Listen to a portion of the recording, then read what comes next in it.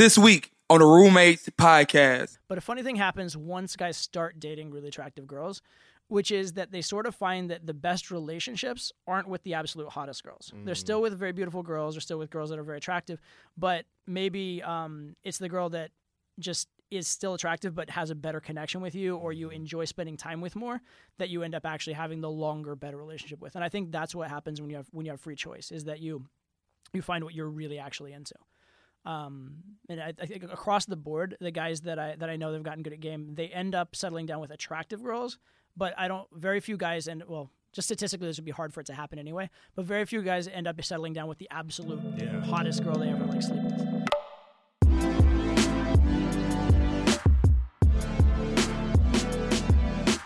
Yo, what's good, everybody? It's your boy Hafiz, and welcome to the Roommates. And guys, I'm back in the Empire State, New York City, and this time around, I had to get one of my all-time favorite YouTubers, one of my all-time favorite personalities. This is somebody who I've been following for quite a long time, and I think the dopest part about this show is that not only do you get to meet a lot of your heroes and people that you are really inspired by, but you also get to bring them value so that they can be able to grow and advance and be blessed by whatever you have to offer. So, guys, please, you're in for a treat. Welcome to the show, the one and only Todd V. Thank you so much. Good to be here. Yo, what's good, man?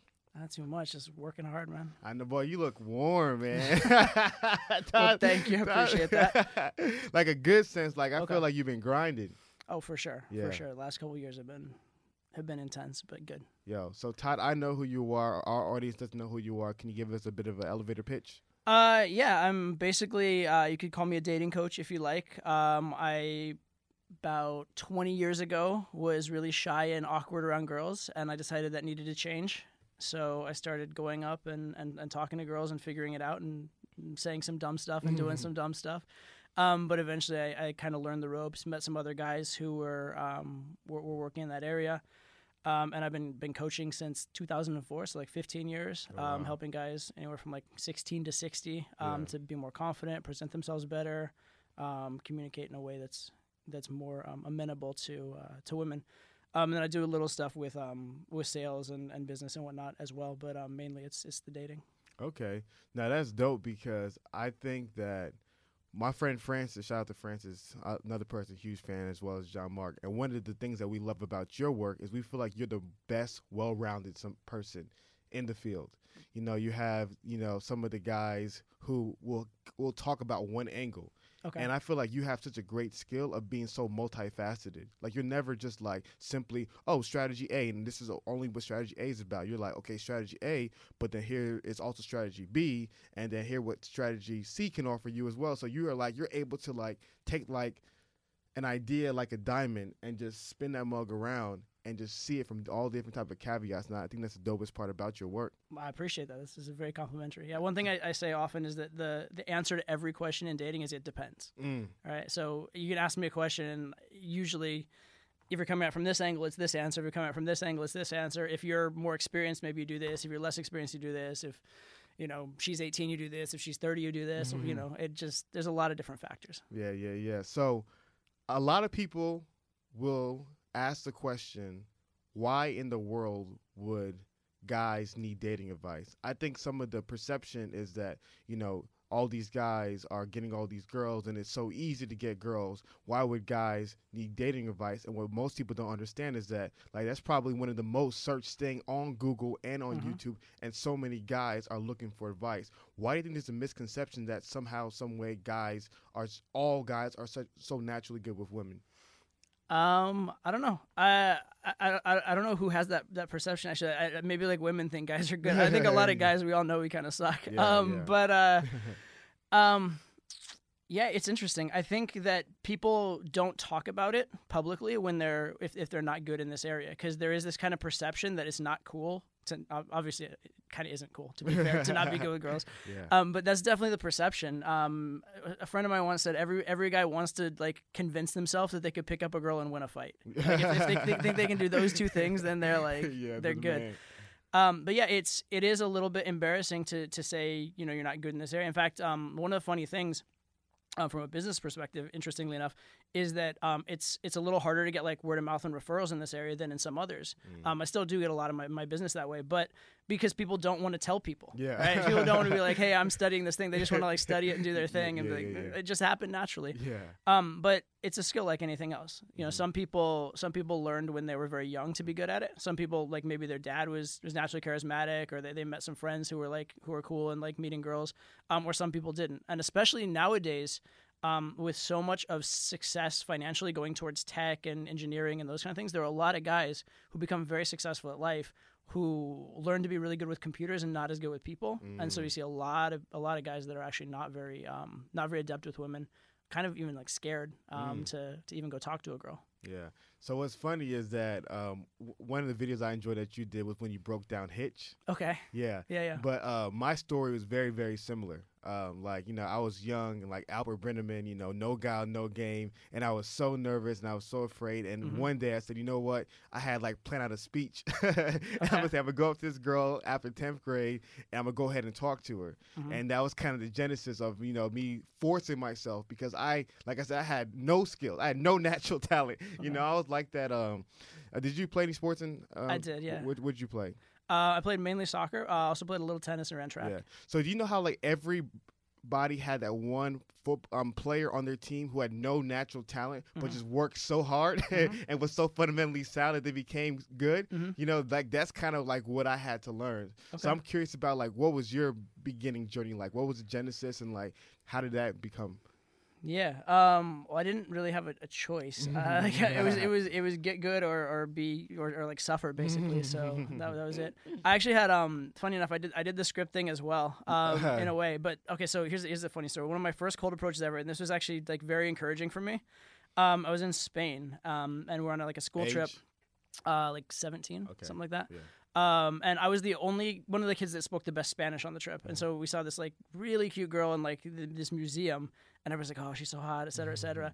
And of course, as a guy, you want to be like, oh, I could go talk to her. And everyone's like that. And somebody actually challenged me to. I'm like, all right, I guess I will. So I went over there and I said in Spanish, because she looked kind of Spanish. I said in Spanish the equivalent of like, there's all this beautiful artwork here, and you're the thing that I like. I thought was like the prettiest or whatever, right? Which is super, super cheesy. Yeah. But luckily for me, she didn't speak Spanish.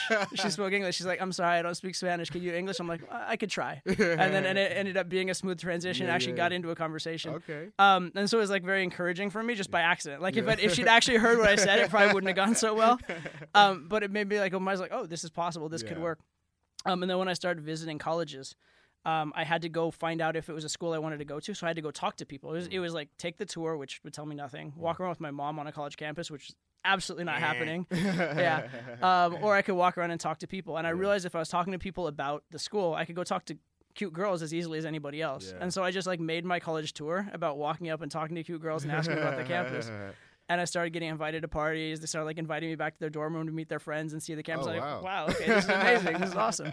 And so then when I actually went to school, that was my experience of what college was. And so I just continued talking to girls. And I was not very good at it from the standpoint of a man to woman standpoint, but I could get into random conversations okay-ish. And I just learned little by little from there. Okay, that makes sense. What would you say is the biggest struggle that you've noticed that men have with women? I'd have to say the biggest thing is just getting up the courage to talk at all. Okay. Yeah, it's surprising how much of a thing that is. Like the women aren't like they don't have claws. They're not scary. They can't like But it is, and it actually it's rooted in evolution too. Is because in small tribes, if you walked up to the wrong girl or made a sexual advance towards the wrong girl, or even just like any kind of forward kind of statement, the chief could get annoyed at you. You could get a bad reputation, get kicked out of the tribe, and then you're screwed, right? So it is like it comes from a real place, but it doesn't make sense nowadays, and it holds a lot of guys back because guys have this idea of like their social reputation, or this idea that like they can't make a fool of themselves ever, and so instead of going and talking to a girl and telling her, hey, I like you, or hey, let's communicate, they're just like, oh no, I'll wait for the perfect opportunity, which obviously never comes. And some guys like are literally terrified. Like some guys like you try and make them go talk to a girl, and they like literally like plant their feet and they like physically cannot move. So that's probably the biggest one. And then the second biggest one after that would be that transition between having a casual conversation and making it man to woman. Exactly. So yeah. No, that man to woman point was kind of like the main thing I started to realize was one of my biggest struggles. But explain to the people what that means for those who are not familiar with that concept. Sure. So every conversation is about something, right? So if you walk onto like a car lot and there are cars there and a guy's talking to you about them and he has an office, he's probably going to sell you a car. If you walk into like an office and people are wearing suits and they shake hands with you, you're probably going to have a business meeting. And then if you just like start talking to a stranger, maybe you're standing in the line at Starbucks and you talk to the person in front of you, that's not necessarily anything yet. That's just like two strangers are bored in line. But if you suddenly like exchange names, now you've said to that person, okay, it makes sense for us to know each other beyond this conversation, at least possibly. So you've made an indication that you at least want to be friends. If you were to flirt a little bit or tease a little bit, now you've made an indication that maybe you considered a man-to-woman conversation. And people will usually default to the most common type of conversation unless you tell them otherwise. So especially well, in a man-to-woman sense, because in the same way that men are terrified of making it man-to-woman with a girl because of the social risk of being rejected, women are probably 10 times as terrified. Because if a man talks to a girl and gets rejected, that's like bad for his ego. A woman talks to a guy and gets rejected, that's like 10 times worse. Yeah. So if you don't indicate to her that you're okay with it being a man-to-woman conversation, even if she likes you, she's probably not going to cross that bridge. And so guys end up in what I call the half-hour conversation to nowhere. Right? Just like talking about the weather, talking about the bar, talking about where they traveled to, but they never actually indicate, hey, you seem like an interesting person. Hey, I find you attractive. Let's get to know each other. Because that's the scary bit. That's the part where like it might be socially unacceptable. No, that's a really, really good part because, like you said, you end up like driving around the cul-de-sac of nowhere. You know, like you end up just finding. I remember there was that video when you were coaching that one guy, and I forgot it was the last video you put out where you actually showed the beginner who was going out, and just like that was just apparent that, like, okay. What else? Yeah. Where are you why are you talking to me? Yeah. So, why do you think? I mean, you kind of broke it down a little bit. Why you, from an evolutionary standpoint, why do you believe a lot of guys are so afraid of it? But I think a lot of women think that it's so easy. A lot of women will be like, "What do you mean he's afraid? Why you be afraid? I'm just a regular person. Just come up to me and talk to me." And then most guys like that's not the normal experience. Like most women are not receptive. Do you believe that, or like what are your thoughts about that? It's kind of funny because most women would be receptive to a decent approach, but most guys can't do a decent approach when they're in a situation. I'm trying to think. Like, I guess that's the question again. I had like 10 different thoughts. Sorry. So what I was saying was a lot of girls think it's super easy to go up to for a guy. Like, why don't you just go up to me and talk to me? But for a lot of guys, it's like it's not that easy as women make it seem like it is. And to the point that you just brought up is that because a woman's thinking that like the golden standard of guys approaching her perfectly, of course I will be open to that, but that's not the normal guy. The normal guy might be a little bit nervous, might have a little bit of insecurity, might mess up, and then he's afraid of then getting rejected. So like, of course. How do you feel? Why do you feel like there's such a big disconnect when it comes to that? Yeah, I mean, it's tough. Doing a good approach is not an easy thing, especially weirdly enough if you don't do it a lot, right? So if you let's say that, you see a girl, you like her, and you start thinking about it, right? And you want to do it right. And so you start thinking, what's the right thing to say? What's the right thing to do? How do I say this? How do I say that? If you go deliver that thing that you've just planned, it's not going to work. And the reason it's not going to work isn't even because it's not good. It's because it won't be taking into account her experience at that moment, right? So if I plan out some line, even if I'm going to say like something basic, like, hey, you look cute, I want to come say hi to you, which is not the greatest line ever, but it's like, it's decent enough to get you in a conversation, right? So guys will go in and they'll use that line. And the problem is because there's so much, I'm going to go use this line, the girl will respond to them and start smiling and having a different conversation, and they'll just keep saying the line, right? Yeah. So like the guy will go in and be like, hey, you look cute, and the girl's like, oh yeah, you too. It's like, okay, yeah, so you look cute. I just wanted to come say hi to you.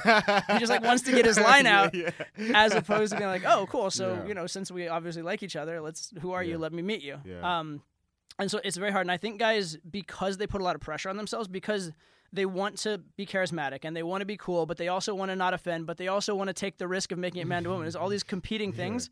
It puts them in their head, and so they start just kind of trying to do this game, so to speak, as opposed to actually interact with the person in front of them, and that really messes them up. It's like, imagine if and I was just thinking this a minute ago, because like, just being on a podcast, kind of an interesting scenario as well.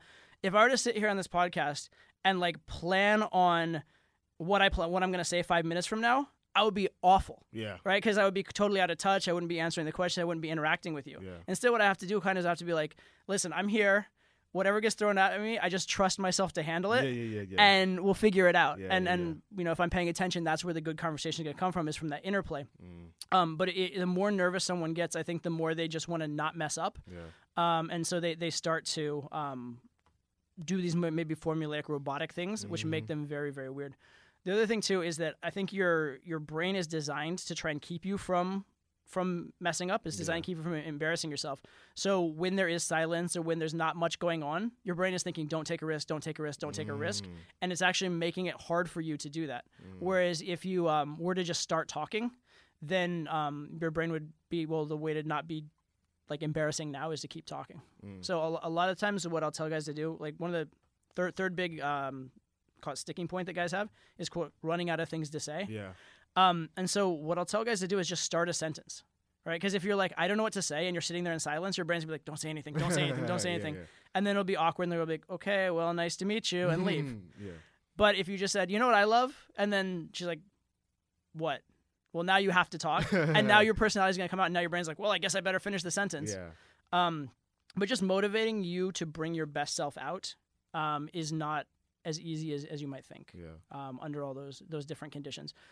Also, this goes a little bit beyond just the talking to someone thing, but we're not trained necessarily to convey ourselves in the best light, or we're not trained to. Let me put it this way. So the advice that everybody gives in terms of dating and game mode is just be yourself, right? But as a guy, what if yourself is a guy who spends all his time in front of a computer, haven't talked to a girl in weeks and never had a girlfriend and wouldn't know what to do, like, sexually if you were with a girl? Like, just be yourself is not really great advice for that guy yet. If he, like, once he grows into himself and gets some experience and practice, it might be good advice. But just be yourself is going to be nervous and shy and feeling, and this is a big thing, feeling unentitled, right? A lot of guys honestly feel like they don't deserve girls. Right? They feel like, oh, she's too good for me. Why would she like me? And if that's what you believe and you just be yourself, you're just going to tell her that you're a bad idea. No, that's funny. No, I think that mindset that you talked about is like you said, it's a limiting belief. Like, if you go into the game thinking that you're going to lose, then obviously more than likely you're going to lose. So it's very important for guys to, begin to shift that mindset. But I'm just hearing a lot of guys saying, like, it's easier said than done, right? It's easier said to, hey, just go up to there and go and talk, than to actually go and do it. So what is your advice to those guys who are kind of in that rut, who are afraid to shoot, who are afraid to talk, who are afraid to initiate? Like, what would be your one of your first suggestions for them moving forward? So I say a couple things. First thing I would say is that, especially if you're talking about a situation where you're never going to see her, like a random girl out somewhere, you're never going to see her again. You really have zero to lose, right? So you just need to understand that it's not about doing what feels emotionally safe. It's about doing what's actually smart in the long run. There are a lot of things that are smart that you can do and a lot of things that are good you can do in life, especially when it comes to, like, sales, prospecting, business type stuff, that they're not pleasant. They're not, like, nice. They're not always going to get a positive result, but they're the right thing to do. Like, if you're in a business, picking up the phone and cold calling someone, you're going to get a rejection more often than not, but it's still the right thing to do. That makes sense. So as a guy, if you're walking up to a girl, even if she's going to reject you more often than not, fine. Let's say you're going to walk up to a girl and she's going to reject you 9 times out of 10, and 1 time out of 10 she's going to like you. Let's say there's a girl you're never going to meet again. Well, those rejections, those 9 rejections, maybe take a grand total of 5 minutes. That one girl that likes you could be your girlfriend for the next 6 months or a year, or the mother of your children. Right? So while it doesn't feel emotionally pleasant, you just have to kind of man up in a way and just say, like, I'm not just going to do what feels good. I'm going to do what I know is right, and just step up and do it. So that's number one. Another mentality I would take is a mentality that your job when you go talk to a girl isn't to be the most slick guy ever, or the most witty guy ever, or have the perfect line. Your job is to just be the best person you can be and put that on offer. And if she's open to that offer, that's great. If she's not open to that offer, maybe she's not the right girl for you, and that's fine too. And your job is not to necessarily try and impress the girls, at least at first. It's to try and find the girls that like who you are. Yeah. And in order to do that, you just need to put yourself out there. No, that's good, because I think what you're describing to me seemed like a very masculine frame, and in the masculine frame is this sense of identity where I'm showing you who I am, and your response to who I am has nothing to do with me. Exactly. You know, and like, but the problem is for so many people, it's like their response to you is how you feel about yourself. So, for example, like with the show, I'm always having to, you know, reach out to people and ask them to come on the show. And then sometimes when people tell me no, I'm like, oh, my show must suck or I must suck. But it's like, no, like maybe they're busy or maybe they're not interested or maybe they don't see the value, you know, and maybe a year later, you know, it's going to create a new opportunity. So it's such a big challenge for people because so much of their identity is based upon what other people feel and think about them in a moment, especially when you go up to somebody who you don't know. Exactly. Like their opinion on you shouldn't affect you because they don't know who you are. Exactly. Yeah, they know 10 seconds of you, right? Yeah. So do you find differences in meeting women cross-culturally? Because one of the things that me and my friends were noticing is that, you know, like if you're going up to like a random white girl in the South, you know what I mean? There's a certain, you know, warmness to her versus like, you know, maybe a black girl in New York City, you know? So do you ever find differences in cross-culturally? Sure, of course. So like women essentially biologically are pretty similar, like genetically, biologically, they're kind of like born the same, but everybody's had a different life experience. Everybody's been brought up with different beliefs. Everybody has had different. They've been either accepted or rejected socially in various ways. They've had different dating history, that kind of stuff, and they've also been taught like different cultural norms, like religious norms and societal norms and things like that. So it obviously plays into what I call girls' blueprints, like kind of who she is and what she sees as value and how she pictures a relationship. And so I think it is important to take that into account. Like, it's kind of funny. So a beginner in game will be way too caught up in like what the girl thinks so that he can't express himself. Yeah. Intermediate guy in game will be expressing himself, but kind of oblivious to what the girl thinks because he hasn't learned that level yet. Because he has to learn that what the girl thinks isn't everything. I need to be me first. And then an advanced guy, what he'll be being himself, but he'll be being himself with paying attention and caring about who the girl is. And so, for example, let's say a girl is from maybe a culture that's more conservative, and maybe she's dressed more conservatively and seems like she's shy and doing a quiet activity. My approach to her might be I might not be quite as loud. I might be more just generally conversational before I make it as man to woman. Those kind of things I may like just give her a little more time to get used to the fact that a stranger is talking to her. Whereas if someone seems like they're pretty outgoing, they're with a group of people, like laughing loudly, brightly dressed, like showing some skin, that kind of thing, then in that case I might assume they're a little more socially receptive, and I might go with something that's a little more impactful or hard hitting right up front to get their attention, especially if there's a lot of energy in the group. Like say girls are like all dancing together or something like that. You have to go with enough energy to get their attention. So I'm obviously making something of a guess as to what this girl's likely to be receptive to. But then the most important thing is once you've made that guess is to check. You guess and check. And you want to be paying attention to the actual girl in front of you. I mean, as much as you can, you don't want to be like stereotyping. You want to be reacting and interacting. That makes perfect sense. So you've been in this game for over 20 years. Does Todd V still take L's? So like L's as in losses? Yeah. Oh yeah, of course.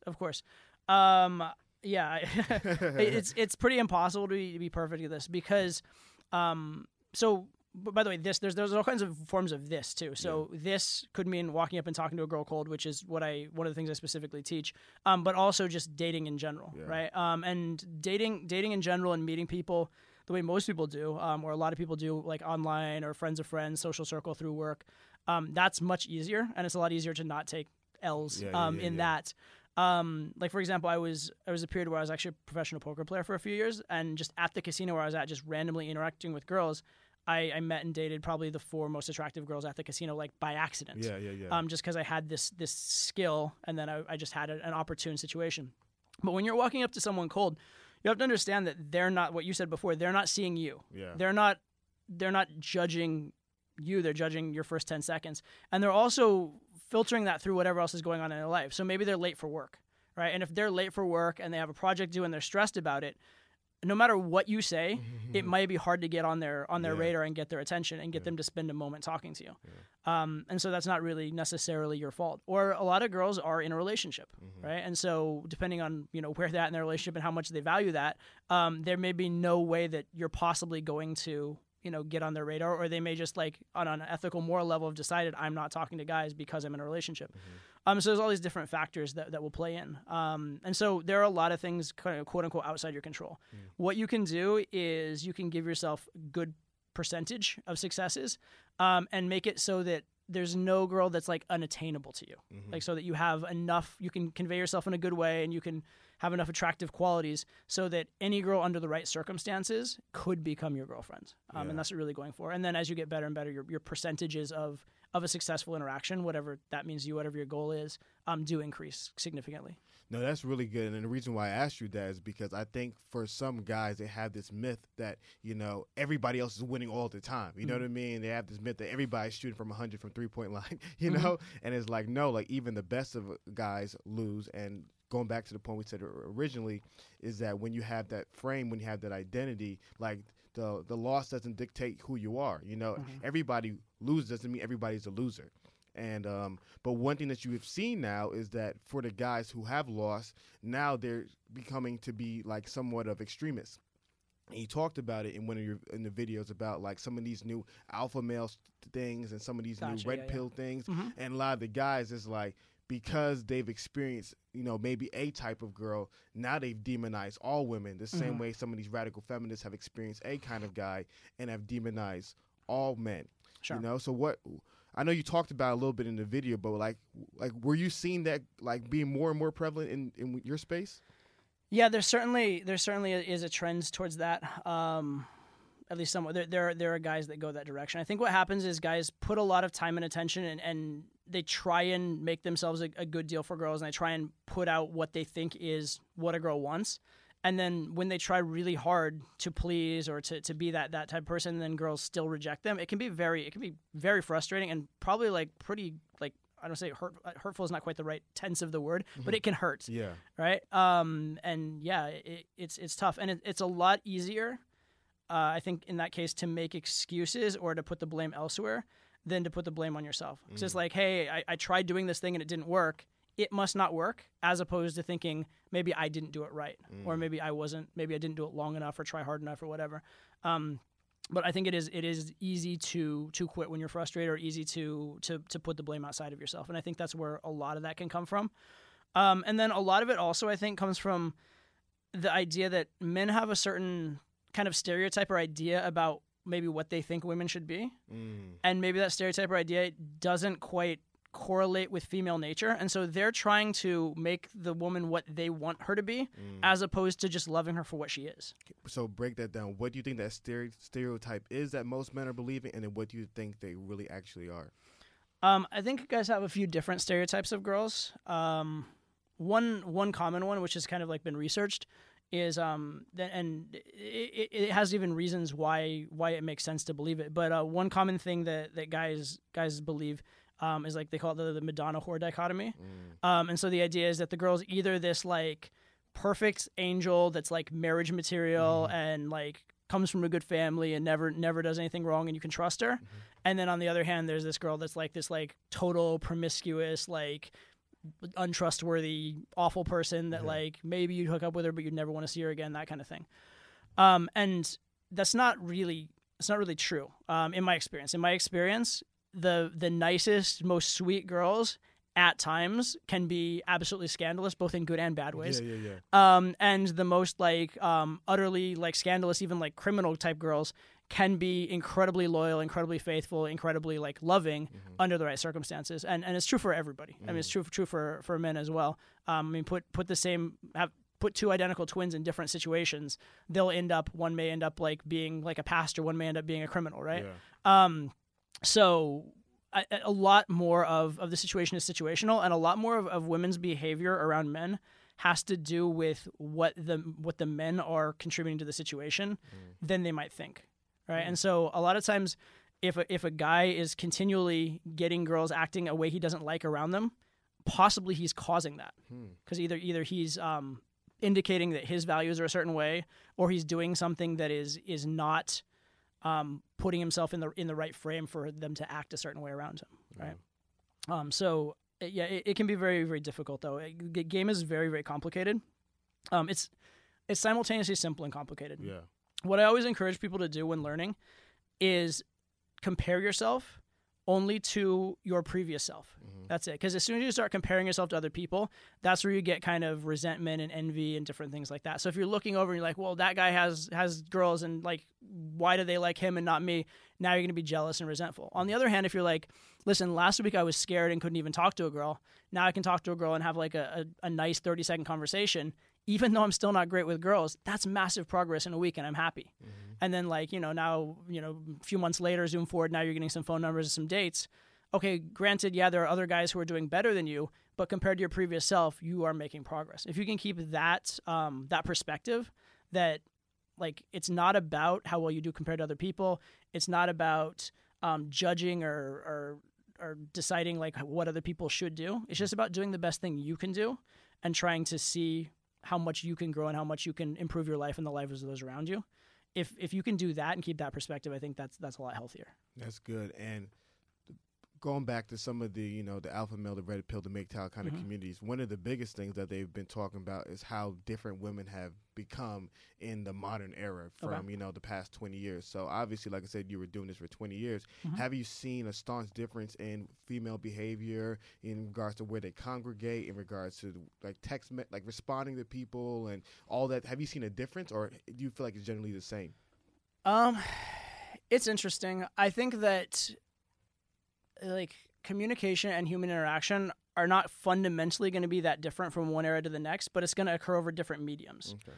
So, like one thing is the culture of going out and going to nightclubs and stuff like that. One, I think possibly fewer girls are going out to nightclubs a little bit than they used to, because there are things like Tinder and online dating being socially acceptable and stuff like that. So there's other ways to meet guys. And also there's even like social media becoming a form of dating app almost.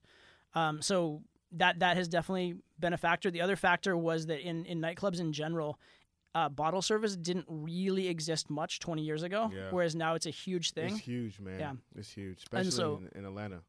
Yeah, in any big city, New York, LA, Vegas. Yeah. But that makes a big difference in terms of like accessibility to women for an average guy, right? And so I think women still respond to the same things. They're still attracted to the same things. But think about a world with and without bottle service, right? Yeah. A woman would still be attracted to the same guy, but the guy who maybe doesn't have as much money may not even have the opportunity to be put in front of her for her to become attracted to him, right? And so you may see a little bit more of a shift towards women being with guys that have money because just situation and opportunity, for example, right? Or with online dating, you may see a little bit of a shift towards girls being with guys who are more physically attractive because they're being presented in an atmosphere and environment where your picture is the first thing the girl's seeing, right? And so you will see a little bit of that. But regardless of that, you still have to go on a date with a girl and you still have to be in a relationship with a girl and you still need to have certain skills. There are plenty of guys that I know who are very good looking and do very poorly with girls. Yeah. And sometimes I've had a lot of students where like they'll get a lot of interest and first messages maybe on dating apps, but they don't know how to carry it through to a date because they lack the skills. Right? Or as much as bottle service in some ways will help with getting girls, there's so many guys that will go to a club, they'll get a bottle, and then they'll just be sitting at the end of the night alone with their like all drunk up $5,000 bottle, alone going home by themselves. So those things are all great and they're all useful, but they're not without the game behind them. They're not gonna, or without the understanding of female psychology and how to interact and social skills behind them, they're not gonna carry you through. Also, even guys who meet girls in that way, within the relationship, they start getting into unhealthy relationships or relationships where maybe they're not as happy as they could be, right? So maybe a guy meets a girl because he was put in a good situation, or maybe he's a celebrity or has money or whatever. But then in the course of that reaction, the girl's going to find out who he is and test him and different things like that.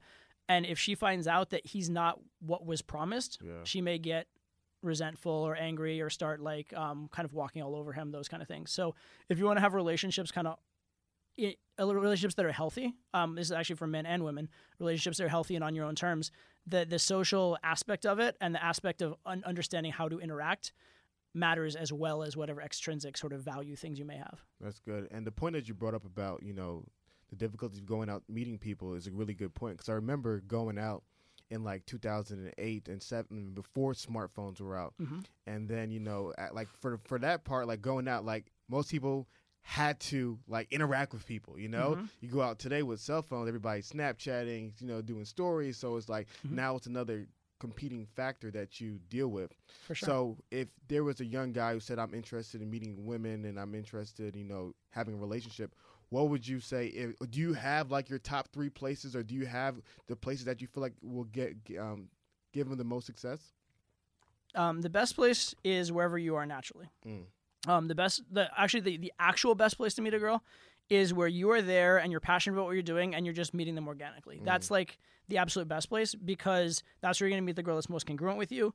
And that's where you're going to meet the girl in a place where you're being your best self and you're most relaxed and that kind of stuff. The problem with that is that it's going to be a narrow scope. So let's say, here's a kind of a weird bad example. So growing up, I was a really good chess player. I was like captain of my chess team, state champion chess player. Okay. I did not meet a lot of girls playing chess because there weren't a lot of girls in chess club, right? Yeah. And also because it's not a particularly social activity. I mean, I guess you could talk across the board, but not really. And so maybe the best atmosphere, if there happened to be, if you could have like created for me this like angelic hot girl that would be in my chess club, that would have been a great environment for me to meet the girl. But it's just not going to happen. And even if it does, even if your thing is like yoga or something that does attract a lot of girls, then you still, within that yoga class, you can date like maybe one girl. And then if you do date one girl from that yoga class, maybe you get a reputation, or maybe you different things like that. And so while that is the best place to meet a girl, it's also very limited, because you have to hope that the girl that's right for you or the girl that you'd really enjoy dating is in that environment. And so that can be problematic. And so for that reason, I think that casting a wide net is a good idea. It's just kind of like the free market, right? Yeah. Like the internet makes pricing across the board more even and makes it easier to find the thing you want. Same way as like going... So this is kind of weird because we're talking about technology, so I didn't mean it in the technology way. Yeah. I just meant in terms of having a lot of choices in front of you, right? Yeah. So if you're going to a lot of different places to meet girls, online dating being one of them among many others, I guess. But if you're going a lot of different places and meeting more girls, one, you're going to put more girls in front of yourself and see what you like and see who likes you more often. And then 2, you're going to actually learn and adapt your choices better and better as well. Yeah. What's fascinating is that that point that you brought up about the importance of being in your environment. Me and my friend Francis, we had this formula, and we called it PTO. Okay. Proximity, time, and opportunity. Yeah, absolutely. And so, like, basically, to me, it's like, imagine it as a gym, right? So, proximity, obviously being close to the person, is like, how do you have access to the gym, right? Or do you have access to the goal? Some people are, on the 3-point line. Some people are knocking on the door because the door is locked, Then time is, how many times do you have to make the shot? So time is like how much time you have to meet the girl. So there's some girls, like you said, that you can meet tomorrow and you'll never see her again. And there's some girls who maybe you are in an organization together and you guys see each other every week. So you have a little bit more time. And then the most important thing is opportunity, which is having to shoot the basket, right? So you can be as close to the goal as possible and have 24 days to shoot. But if you never go and shoot the basket, you're not going to go ahead and play it in.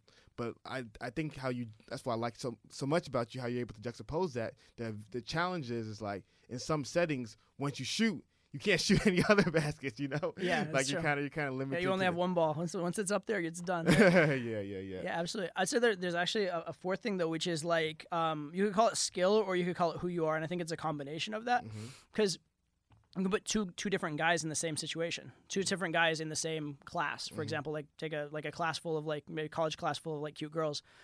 Put 2 different guys there. They both have the same proximity, both the same amount of time. Maybe one's scared to talk to a girl or whatever, but assume they're both like pretty like willing to talk.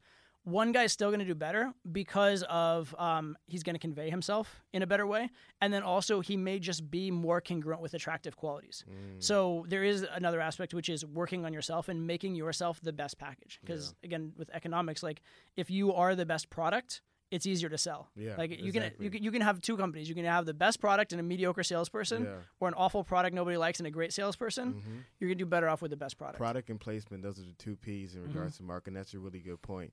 So, do you believe in marriage, Todd? I believe it exists. No, I believe that I think marriage is really great for a lot of people. Yeah. I think that definitely, I mean, I don't know all the research on this or whatever, but I think that children, when raised with two parents or in at least a stable environment with like multiple people that are caring for them, tend to do better. Yeah. So I think it's very efficient. I think there's a very good reason why over the course of millennia, the familial unit of mother, father, children has been a thing. Yeah. And I think it makes sense in terms of evolution as well. Yeah. So I think there's a lot of really good things about it. I personally, I do have a child, and I do have a girl who she's the mother of the child, and we're dating and we live together. Okay. So it very much resembles a marriage. Yeah. I do also, given the career that I'm in, I do also date other girls, and she's well aware of that. Oh, wow. It's well known. But I do have. Does she date other guys? She doesn't, but she would technically be allowed to. Okay, so polyamory. Yeah. Okay. But what was I gonna say? But so I do have a very marriage-like scenario, and I love it. It's amazing. It's great. And I think for a lot of people, it's the absolute. For me personally, having dated as much as I had, and having had learning to meet girls in the process be such a formative thing for me. It'd be very hard to tell me that like I could never talk to another girl again. Because that was a huge part of me maturing as a man. It's like in the same way that if like Michael Jordan, like a lot of his life experiences came from basketball and growing up around basketball. If you told him like maybe someone was like, you can marry me, but then you can never touch a basketball again. He'd be like, wait, what? Yeah. It is a very hard thing to do in that particular case. I also do think that around marriage, a lot of the laws around marriage are perhaps very favorable towards women. Mm-hmm. So as a man, it does make sense if you don't like the default social contract or marital contract, it does make sense to maybe do a prenup or maybe have your own sort of relationship contract. But I do think that the marriage unit is a very smart one and works really well, especially for kids. Yeah, no, definitely. So I agree with that. Yeah, a lot of the research backs it. And so one of the things that I've noticed is that a lot of guys who are actually looking for dating advice are really not looking just to sleep with a whole bunch of women. Mm-hmm. For a lot of guys, it's really just how to get one girl, Absolutely. Have you found that to be true as well? Yeah, definitely. Yeah. At the start of all my programs, I have each of the people like stand up and tell us a little bit about themselves and whatnot and what their goals are. And I think more often than not, the goal is not to go like sleep with hundreds of women or anything like that. I think more often than not, it's to meet the girl who you can settle down with and not feel like you settled, not feel like you just took the one girl who would have you, but that you actually found the girl that was right for you. Yeah. I think that's one of the biggest ones. The other biggest one, I think, isn't even directly to do with girls, but it's to feel like they have some control over this element of their life. Because for a lot of guys, I think dating feels incredibly random. It feels like I don't know when the next girl's going to come along that likes me. I don't know when I'm going to have the next opportunity. So even if take a guy that's in a relationship even. Maybe you're in a relationship and you're not even that happy. You're like kind of, I don't know if I like this. I don't know if it's really healthy for me. But then you look at like the stark wasteland out there of I don't know how I would next meet a girl. Yeah. Then that's going to keep you in a relationship that's not good. So I think a lot of people just want to have that control and that belief that if they need to meet someone, they know how and they have a viable strategy so that they can feel comfortable even just in the relationships they're in. Yeah, no, that's a really good point. And going back to the point about how a lot of guys are looking for a relationship, I think, like I said, that's one of the biggest myths. Like most women will think reading the blogs or going to certain websites or reading certain books, they'll think that all these guys are players, all these guys. No, the majority of guys just wants to figure out how to be able to date or meet one girl. Yeah, I think in general, this is going to sound like counter to like what the societal narrative is, but I think that men are actually way more romantic than women in general. Oh, yeah, definitely. Yeah. Why do you say that? Why do I say that? Because, like, guys get way more attached to girls way more quickly than girls do to guys in most cases. Like, girls don't understand. Girls don't understand how much a guy met a new girl, got her number, and will obsess about that first text and obsess about oh, I really like this one. She's really special. She's really cool. Whereas, so I think it's actually kind of a sad statement in a way. It's kind of that most men don't have as many options, and that's why they're more romantic. Because for a woman, an attractive woman is being presented with new dating, relationship, sex options on a many times a day basis, right? Like I think Chris Rock even had a joke. He said like every single guy that talks to a girl is saying, "Do you want some dick?" Right? Would you like some dick with that? So an attractive girl is getting a lot of opportunity presented to her. A man, even if he's relatively attractive, is not getting presented anywhere near that many options. Yeah. And so it's just a lot more likely that men will get attached to that option more quickly. And so in a lot of relationships, it's actually the man getting more attached and wishing the girl would stay around faster than the girl to the guy. Now, in a lot of my students, the people I work with, it's the opposite. But it is, I think, a lot of times in the world at large, guys actually get more attached and more obsessed than girls, not because of anything inherent, but just because they have fewer options. Yeah. No, that's a good point. And are you familiar with the apex fallacy? No, what's that? So basically, apex fallacy is this idea where people will take the standard, like for example, let's use basketball, or let's use soccer. You like soccer? Let's take Messi or Ronaldo. They'll look at Ronaldo and Messi, and they'll be like, "Wow, man, all soccer players are rich, and all soccer players have a whole bunch of girls." They take the guy as a standard and use them to judge the whole entire group. But in reality, like any distribution graph, most people are barely making it in the middle, not at the very peak of the top.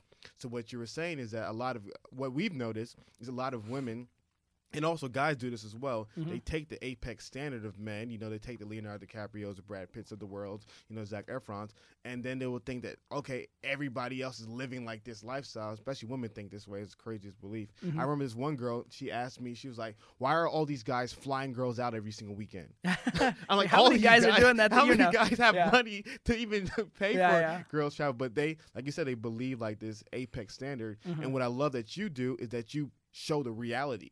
Through evolutionary biology, through your psychology, as you say, but also through your experience, the reality of how it really is in this world.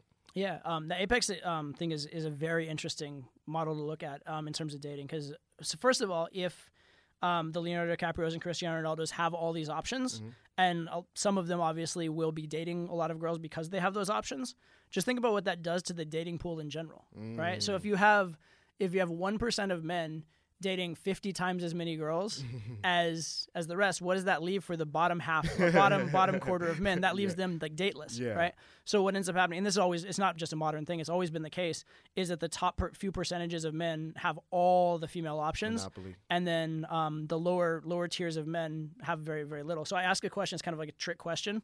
But I say, if you were to take throughout all of history the average number of girls slept with by a guy, and I don't mean like mathematical average. I mean like the middle guy, like the guy median. Number 50, the median guy. Yeah. How many girls on average would he have slept with historically? I would go 0.5.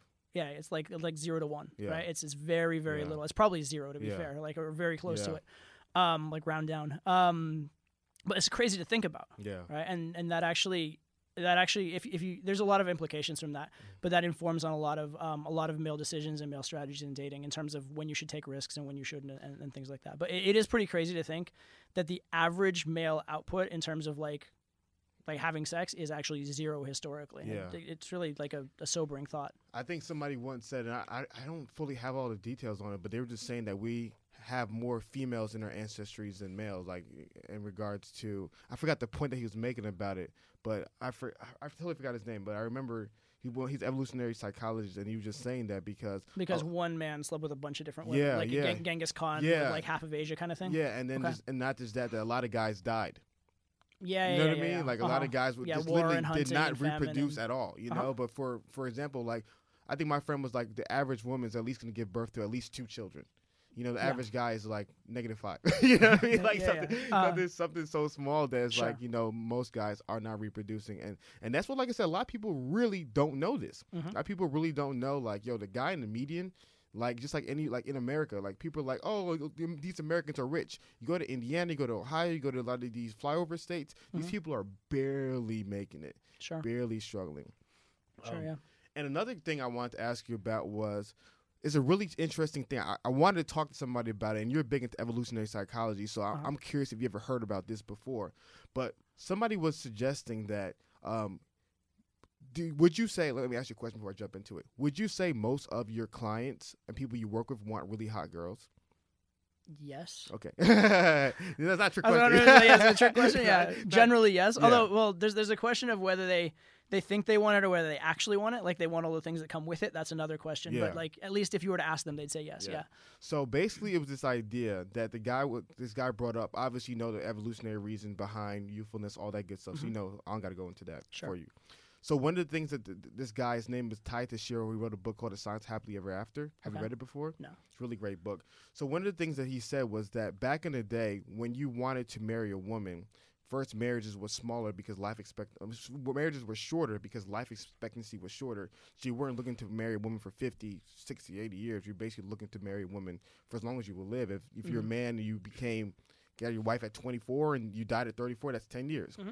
So you were looking for a woman who could reproduce the most effectively. That was the purpose of marriage. And the woman who could help you reproduce the most effectively was a youthful, healthier woman. Sure. So that's why, obviously, evolutionary, we look for those things. But in today's world, infant mortality rates very low. Very low. So the likelihood of a woman giving you a healthy child is extremely high. So the evolutionary reasonings of the past in which we used to address women is not the same anymore, because now people want these marriages that last, or relationship that lasts 20, 30, 40 years. So before evolutionary, people were looking for sprinters, now people want marathon runners, but they pick sprinters to get marathon runners. Yeah, makes sense. So do you see like that some of the vanity in regards to looks that a lot of these guys are so obsessive over is actually, like, in today's world kind of unnecessary? I think that so two things. I do think that the youthful and genetic aspect of evolutionary psychology still matters a little bit, but it doesn't matter anywhere near as much. Yeah. So maybe it's like a quarter as big of a factor as it would have been historically or something like that. So you're right that it's like definitely diminished in importance a lot in terms of that. What I've found typically with guys that date a lot of girls, because I am fortunate or unfortunate enough to know a lot of guys like that. I find that when a guy has dated and slept with a lot of girls, they have kind of a period where they're increasing their, I'm gonna say quality, meaning just physical appearance and youthfulness, and that's not the way. That's not the right way of saying quality. Like, that's not what quality is. But I'm gonna say it in that context just for a second, so I don't have to like explain it every single time. Okay. So they're looking for that physical genetic quality as like the major thing, for a while until they've gotten it. Until if they've been with girls of a certain caliber of appearance, I think that guys who are really obsessed with this and guys who are really dedicated to this have to at some point get with girls that are of a certain level. Otherwise, they won't feel like they've been fulfilled, or they won't feel like they'll feel like they've let themselves down, or they've quit on themselves or something like that. But a funny thing happens once guys start dating really attractive girls, which is that they sort of find that the best relationships aren't with the absolute hottest girls. They're still with very beautiful girls, they're still with girls that are very attractive, but maybe it's the girl that just is still attractive but has a better connection with you, or you enjoy spending time with more, that you end up actually having the longer, better relationship with. And I think that's what happens when you have free choice, is that you find what you're really actually into. And I think across the board, the guys that I know that have gotten good at game, they end up settling down with attractive girls, but very few guys, and well, just statistically this would be hard for it to happen anyway, but very few guys end up settling down with the absolute hottest girl they ever like sleep with. Right? They end up settling down with a girl that's like definitely cute, definitely like, attractive, and like, not homely, but but the one that they get along with the best, the one they enjoy spending time with more than any other. Because for guys at a certain point, when you are in a relationship with a girl, it doesn't make that big of a difference if she's like mega hot or just pretty hot. Like you're with a cute girl and she's your girlfriend and you love her, and that's that. Yeah, no, that's a really good point, and that was what the guy was talking about in the book. Like you were saying that first, it's like you yearn for this like golden standard of beauty because you think, if I can just get the hottest of the hottest girls, is it going to satisfy me? And the problem is most guys never get that, So it's like, man, it's like the typical person say, I can't. If I was rich, I'd be happy, but you'll never be rich, so you'll never know that. And the people who are rich are like, oh, you won't be happy because I got it and it doesn't satisfy me. And like you were saying, in reality, it's like the internal things. Like you say, as hot as she is, if you like traveling, she hates traveling. it's not going to work. You know, if you're more of a, introspective person, she wants to go out and party 24/7, it's not going to work. And I feel like a lot of guys, because they're so conditioned and we're so focused on the outward, that they end up spending so much of their time chasing these women who are the tippy top outwardly in regards to beautiful, but then you can't live with this girl for more than a month before you wanted to choke yourself. Definitely. I think money is a good metaphor there because it's that same diminishing returns. I don't know what the number is, but somebody said up to $100,000 or something or maybe a little over that nowadays with inflation. But up to that point, money definitely makes you a lot happier. Yeah. Beyond a certain point, it's very diminishing returns. If anything, it maybe makes you more unhappy. But it definitely doesn't keep making you happy. Same thing. I think that there's a certain standard of girl that if you're with a standard of girl in terms of appearance, where if it's below that, you just you're not as attracted to her. And you're just your genetics are saying no, don't. But above that level, it's kind of look, she's probably going to give you healthy offspring, and you're good. Yeah. And at that point, it's more about the experience for sure. That's dope. So, for a young guy who is wanting to get their life in order, let's say they haven't been on much dates. They're socially awkward. They're a little bit scared. Maybe they're trying to find a job. What would be some of your advice? This is the first step that you need to take to be able to get your life to the life that you desire. So I give two different sets of advice. There's the job advice and then the girl related advice. Okay. As far as the job stuff, invest in yourself and your and what you want to do first. Prioritize the time you need to get your goal. Set that aside at the start of the week and do not violate it. Right? So if you're in school to try and study for something, set aside your study time and that's your study time. You do not touch it. Make sure that you have your base handled there. And whatever that is. If you're trying to be an athlete, make sure you set aside your practice time and your recovery time and your eating time, and you do not touch it. So that's the first thing, is make sure that you're together as far as that goes. And that's separate from the girl thing. And it's important I say that because a lot of guys, because talking to girls and pursuing girls is rewarding and is fun, guys get very obsessed with it. And especially once guys start to have success with it, they stop caring about some other things in their life sometimes. Because, in terms of genetics and evolution, you're trying to get success at life evolutionarily primarily to reproduce. Yeah. So if you have all these hot girls coming and sleeping with you all the time, you're oh, I'm good. I don't need anything else. And that works for a while, but it will stop working as you get older. That's why there's the stereotype of the high school quarterback who never made anything of himself, right? Because life was too easy. It was too happy. He didn't work on anything other than being a quarterback, and he gets injured and he's done. So it is important to do that first and make sure you have a base where you're handling you. In terms of the talking to girls thing, take it slow. And like I said before, just worry about being a little bit better this week than you were last week. First step is just to get social. Yeah. First step is just start talking to a lot of girls and start making friends. The best piece of advice my dad ever gave me that I never took was to, he basically said when I was 13, he's like, look, Todd, one day you're going to start looking at girls and they're going to start looking pretty good to you. What I recommend you do is just say hello and goodbye to every girl you know. Whether you find them attractive or not, just say hi and bye to every single girl. Just be friends with the girls. Yeah. That's the first step I would really encourage from everybody, for a couple of different reasons. One, it's not that hard, right? Just say hi. You don't have to worry if she says hi back even. You just said hi, you were friendly, that's it. If you say hi to a girl that you're seeing in your normal life 2 or 3 times, she will say hi back the third time. It would be weird not to. Yeah. And then after you've said hi back and forth a few times, next time you see her, she's going to say hi first. Yeah. And then next time she's going to ask about your day, and now you're friends. Yeah. So that's the easiest thing. Because it requires effort, but it doesn't require any skill. Yeah. There's no skill involved whatsoever. And also, there's no downside. There is no one that's ever going to be like, there's that creepy guy that says hi to people. What? Yeah. All right. So it's completely safe. It's completely positive, and it's going to get you a lot of experience and good interactions and put you in good places. So that would be the first thing I would do. The second thing that I would say is to just accept that you are a guy and you like girls, and that's okay, right? Because it's very easy in the modern world to be ashamed of liking a girl, and to be embarrassed about liking a girl, or to think that it's not okay to express that.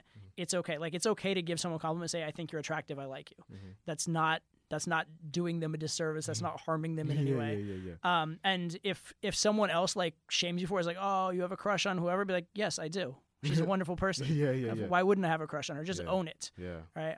I know growing up, I had a lot of experiences where I would like a girl and I would even like try and talk to her and try and get her to like me. But then if anybody ever pointed out that I liked her, anyone ever pointed to the person, no, I don't. Yeah, exactly. Yeah, and that's weird. And that's actually mean to the girl. Like that's actually doing a disservice to her. Like, so if you genuinely think someone's attractive, own that fact and be okay with it on every level. Be okay with it on the level of like, you're a man, you're supposed to like girls, right? Or you're supposed to like whatever you like, but you're supposed to be sexually attracted. And then if people give you shit about it, be like, no, like I do. I own it. I'm okay with who I am. Like that's a fundamental thing that's going to help you across the board in life, but especially in game, is if you truly accept who you are and are okay with it, it's very, very hard to lose a social interaction. To be low value in a social interaction if you really are okay with who you are. That's good. I want you to close with that. Okay.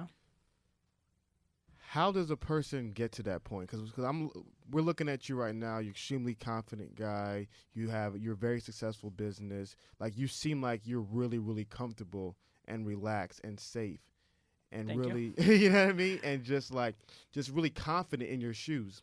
But most guys either have to fake that, or most guys would really don't feel that at all. How does somebody get to that point? That's a really interesting question. And it's interesting that you brought up faking it, because I think they're actually, to an extent, it's okay to fake it a little bit, at least at first. So I said earlier, kind of there's the whole like be yourself thing. But if yourself hasn't gotten a result, if yourself isn't who you want to be or want to be in the long run, it's okay to just start acting as though you're the person you eventually want to be, and let yourself grow into those shoes. Because what's going to happen if you do that is you're going to be tested on it. And going through those tests is going to make you that person, right? So if, for example, you want to be more confident, but you're not, this shouldn't be the only thing you do. One thing you should do is like try and figure out all the reasons you're confident and try and like live a life that creates confidence in yourself. But the other thing you should do is just go act confidently. And what will happen is guys and girls, people will give you shit about it. People will give you a hard time. They're like, who are you to act like, what brought you to this? But when you're forced to deal with that pressure and that tension and handle it, that's going to actually make you into that confident guy. It's kind of like the idea that like pearls are created by like pressure, right? So faking it till you make it, especially if you know the right behavior, can be good to a point, but you also want congruence and you want it to be real. You don't want it to be a fake behavior. And so you kind of have on the one end, you're like, here's the behavior you want. You're going to fake over towards it. On the other hand, here's who you are and you want to grow up towards it, and you're going to meet somewhere in the middle. And that's really the ideal thing. The other thing I would say, and this is just general life advice, is get rid of the word should in your vocabulary to an extent. Because if you start thinking, I should be good with girls when you're starting out, no, you shouldn't. You haven't practiced this. This isn't a skill you've learned. It's okay that you're not good at it right now. Now, it's not okay if you're not good at it in 5 or 10 years if it's a priority for you. Fix that. But right now, it's okay. You shouldn't be there. Right? Or like, for example, like if I start in the gym, like, oh, I should be in better shape. No, I shouldn't, because I've been working on my business or doing other things, or I haven't been working out.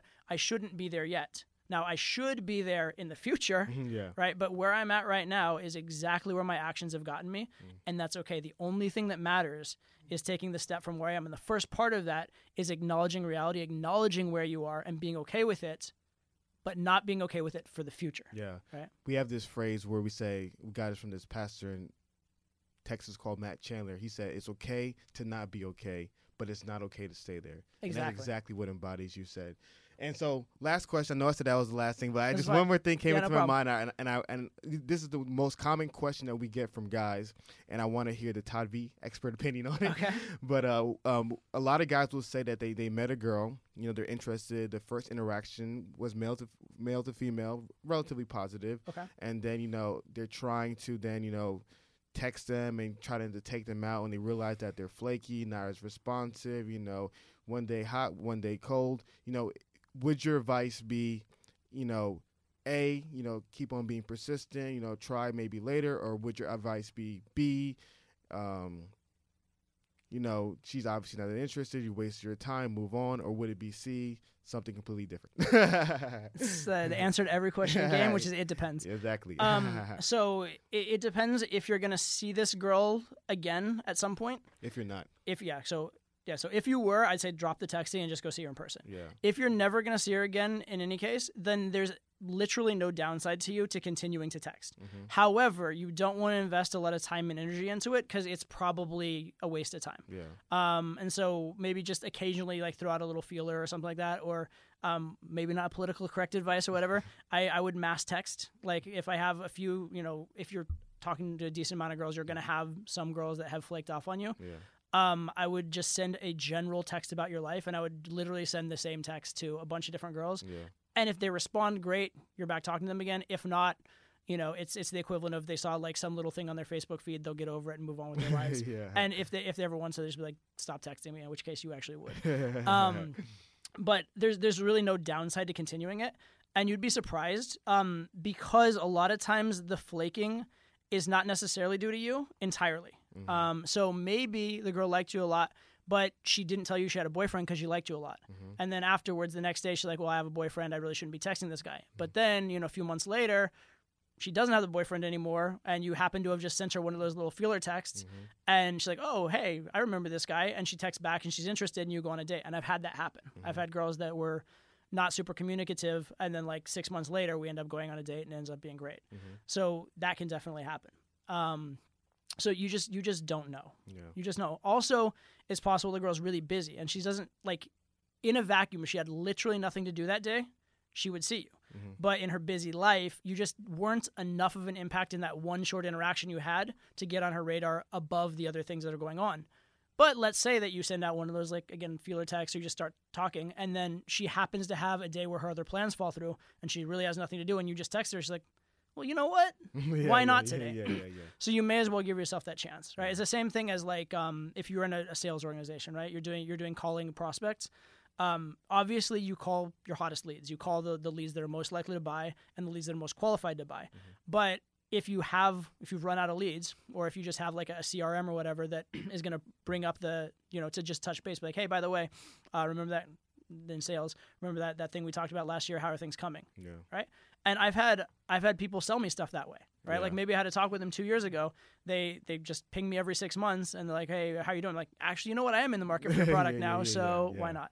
So you literally have no downside to doing it, so you may as well do it. But do it non-annoyingly, first of all, and do it positively. Don't get like angry and butthurt and weird about it, right? And then if a girl, this is the golden rule across the board for anything, like no means no, right? If a girl tells you to stop talking to her, stop talking to her. If a girl tells you to stop doing something, just fine, whatever. No harm, no foul. Right? So that's the basic thing is think of it this way, you're offering value, right? You as a person, if she were to go on a date with you, she doesn't know, she just met you a little bit. But if she were to actually go on a date with you, it would improve her life. And you should believe that. You need to believe that. Right? And so you're offering this product or service that is of value. As such, you should keep offering it until the person actually indicates they're not interested, at which point you say, okay, fine. Not interested, not smart enough to understand my offer. It's fine. I'll go on, and then you move on. Yeah, man, Todd, you're awesome, man. Thank you. I try. I appreciate you having me here. Really appreciate you. So, for our audience who wants to reach out to you, connect, message you, where's the best place to connect with you at? So there's two places. One is my YouTube channel, which is YouTube Todd V Dating. I actually have a second, which is Ask Todd V. So either one of those. Or my website, which is toddvdating.com. Awesome. So you guys know how we get down, guys. Be sure to go on Todd's website, send him a message, let him know what about the podcast stood out to you guys, and also be sure to subscribe to both Todd V's YouTube channels if you're a young man looking to get advice, to get support. Todd, thank you so much. My name is Afis, and I'm joined by Todd V. And we are the roommates, guys. Thank you so much, and have a great day.